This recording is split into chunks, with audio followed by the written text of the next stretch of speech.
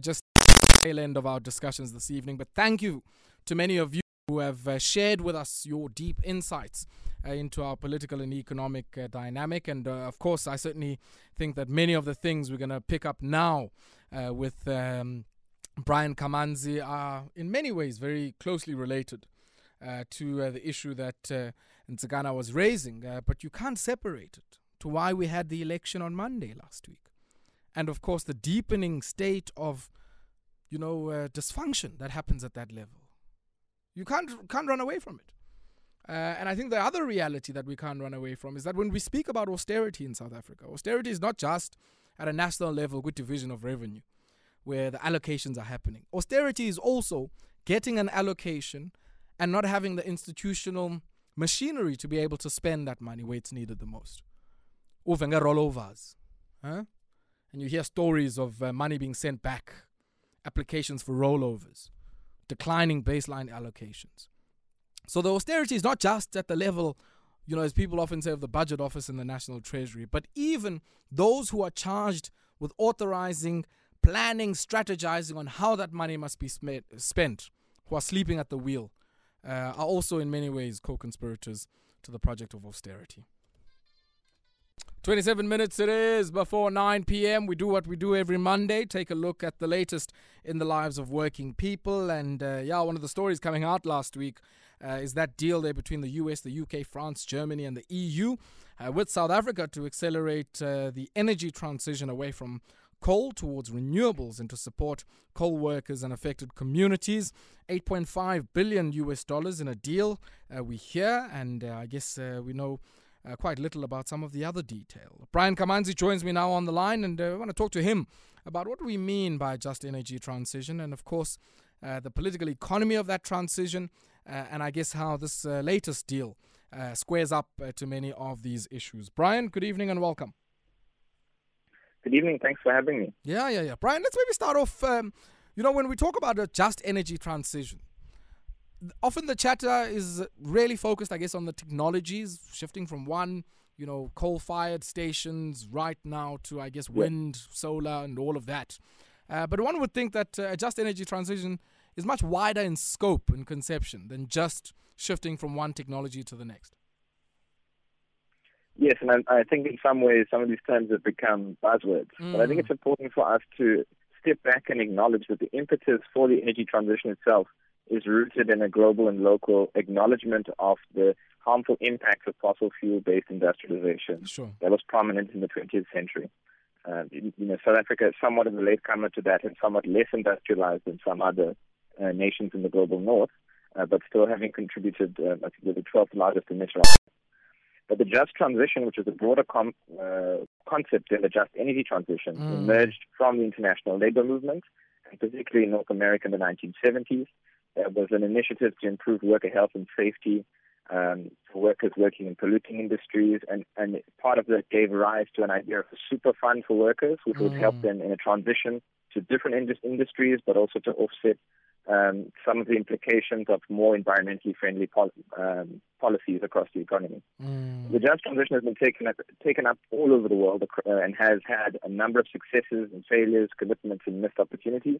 But the South African labour movement has been firm in asserting, I think one of the victories around the term in the mainstreaming of its use has come from the labour movement, and has asserted that essentially, workers and communities affected by our historical coal generation fleet must be front and center in any conversation about what comes next. And the just transition is really about securing the future of livelihoods of workers and communities as we move towards a low carbon economy. It's about social dialogue between workers, their unions, employers, governments, and in consultation with communities and civil society. The just energy transition is an aspect of that, and that's focusing on the implications of decarbonizing the electrical generation system, which itself has wide implications. But when we talk about just energy transition, it's the subsection of the broader just transition conversation, and it's about the implications of decarbonizing electrical generation. Yeah. Talk to me, Brian, about the distributional consequences, I guess, of this transition, because one would think that there are transitional costs from moving in the energy, if we just narrow it to the question of energy, from moving from one approach to the other, and those would not be shouldered proportionally or evenly across different subsets of a society. So, unemployed work seekers in eMalahleni would not experience that transition in the same way as the CEO of a coal company, nor would the workers experience that in the same way in eMalahleni, compared to, I guess, another place which might be attracting wind-related investments in other parts of the country. Talk to me about why, I guess, it's important that we foreground working people and the communities from which they come from at the center of what we see as just. Thank you. Yes, it's an important question, and I think it's to demystify some of this. I think it's the language of transition is very familiar to modern South African history. We know what failed transition looks like, and we know what it looks like for workers to be left behind. We also even know within the coal value chain what it looks like when mines close down and what coal plants close down. Communities are completely left behind. Companies that shift their operations or when mines are emptied out renege on their obligations to restore to their environmental obligations to deal with ecological degradation. And the jobs that had previously existed evaporate overnight, and these become ghost towns. TIPS estimates around 120,000 direct jobs lie in the coal valley across the coal value chain, and even more are connected to livelihoods in these towns and in surrounding areas. So the risk of the transition, as you mentioned, some of the high-yield areas of renewable energy may lie in other areas, particularly in the Northern Cape, although we're seeing plants that are being planned in other parts of the country. But it's clear that careful planning and support for social protections and regional economic development and diversification are required. What's concerning, though, is that there appear to be areas where there's, in a sense, guaranteed implications of a transition, a closure of a plant in one place, reopening of a plant in another, but speculative and unclear benefits and social protections for communities and workers. It's unclear whose responsibility it is, where does the buck lie, and what does it tangibly mean. I think there are a lot of forums where that is being debated and discussed, but unfortunately, security is being offered in the wrong places to investors in new areas and new aspects of business. Brian, I want you to hold the line there for me for a second. We're going to take a quick spot break. But when we come back, I want us to unpack, I guess, this new $8.5 billion deal. And I want us to talk about the political economy of this transition. There are interests that historically have been invested in, the cheap labor, cheap energy and minerals energy complex that we have in South Africa. And I guess some people have also suggested that this, if you just look at the technology that's being spoken about, platinum group metals, fuel cells, hydrogen, that it comes as a minerals energy complex under a different guise. And I want you to help us take a look at that after this break. 19 minutes it is before 9 p.m. You tuned in to the Shop Stewards Corner here on Metro FM Talk. This evening we speak to Brian Kamanzi, energy policy researcher at the Institute for Economic Justice. Now, Brian, we've got a policy in South Africa, and I think it came out in 2019, Integrated Resource Plan. Now, before we get, I guess, into the political economy of the transition, I'm interested. When South Africa goes and signs a deal on, $8.5 billion of funding for this energy transition, is that sort of in alignment with the integrated resource plan, or is it something that I guess would speed up maybe some of the signaling that's come there? So there's a sense of you have this number of 1,000 megawatts from wind, from solar, and in a way this is a sense right up to 2030 of what your energy mix is going to look like. Do funding arrangements like this, in how they're normally structured, I guess, have an impact in changing that, or is it just about harmonizing it? Yes, I think to put it bluntly, we should expect a revision of the IRP 2019 to be proposed soon. First of all, the IRP is a document. It is a central planning document that is intended to be periodically revised. Sure. So it won't be abnormal, but it's clear that with some of the alignment of the forces that you mentioned, the securing of the deal, but also the lobbying from other sectors to increase the component of particularly gas in the energy mix, which across global markets has usually accompanied the increase of variable generation from wind and solar. suggests that there may be further debates that need to be had, new modeling that needs to be done to incorporate the new prices, updated technologies, but also to reflect the realities of what the funding landscape looks like in the energy sector.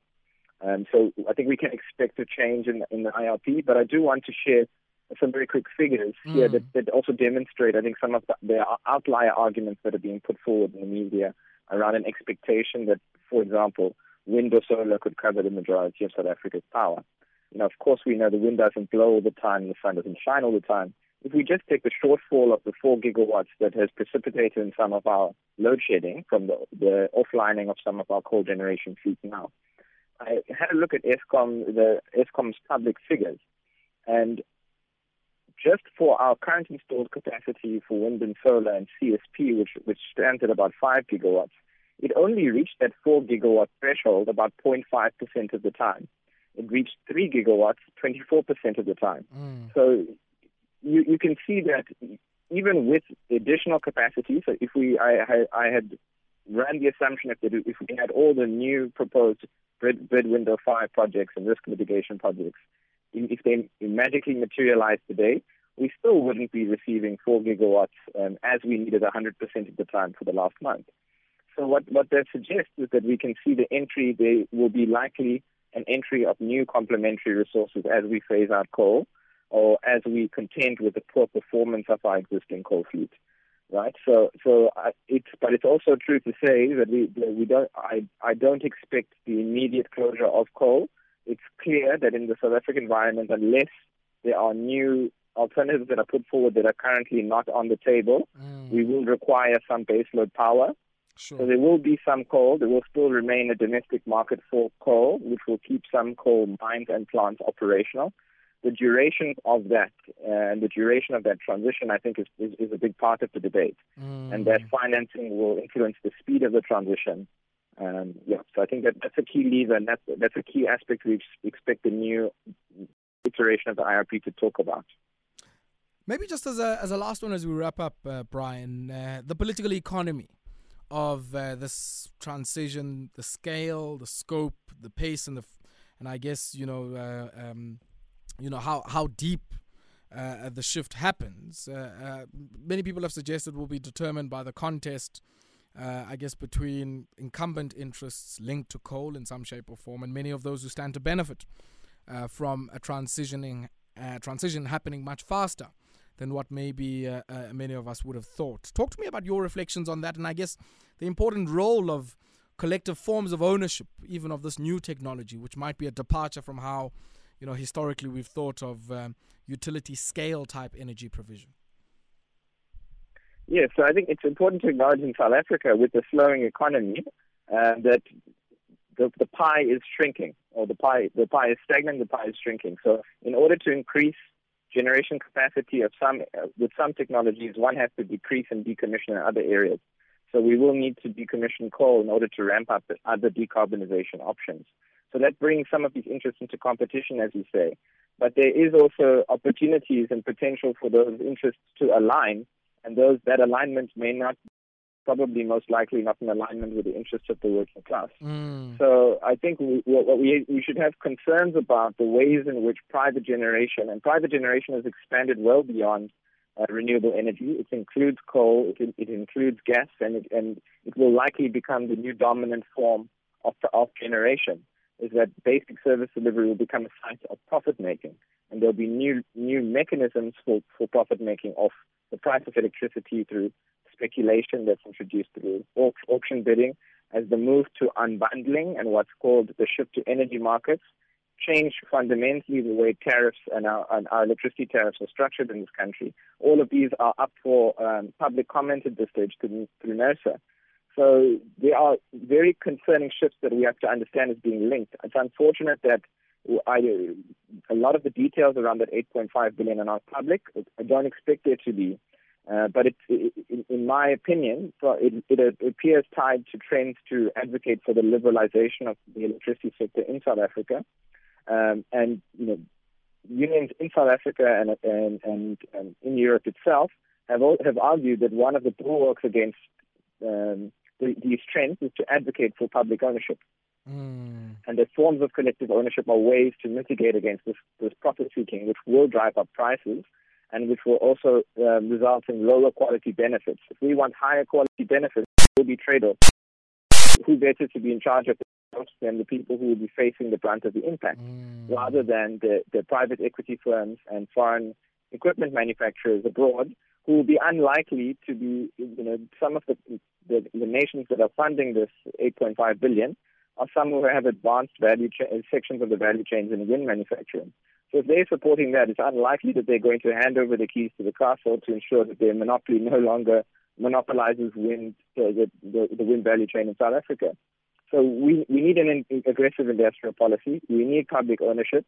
We need to leverage the tools that we have available. We're not in a strong position, but these are some of the key levers we have to determine that we yield high-quality benefits from the procurement options we have available to us for infrastructure, so that we can build a different type of industrialization path. Because if we leave things in the same hands of the people who got us here, we should expect the same outcomes, inequality and benefits for the few. Yeah. Brian, we're going to have to leave it here, but real pleasure having had you on the show, and thank you very much for taking time out to speak to us. Thank you. Brian Kamanzi is the energy policy researcher at the Institute for Economic Justice, joining us on this Monday for our Shop Stewards Corner.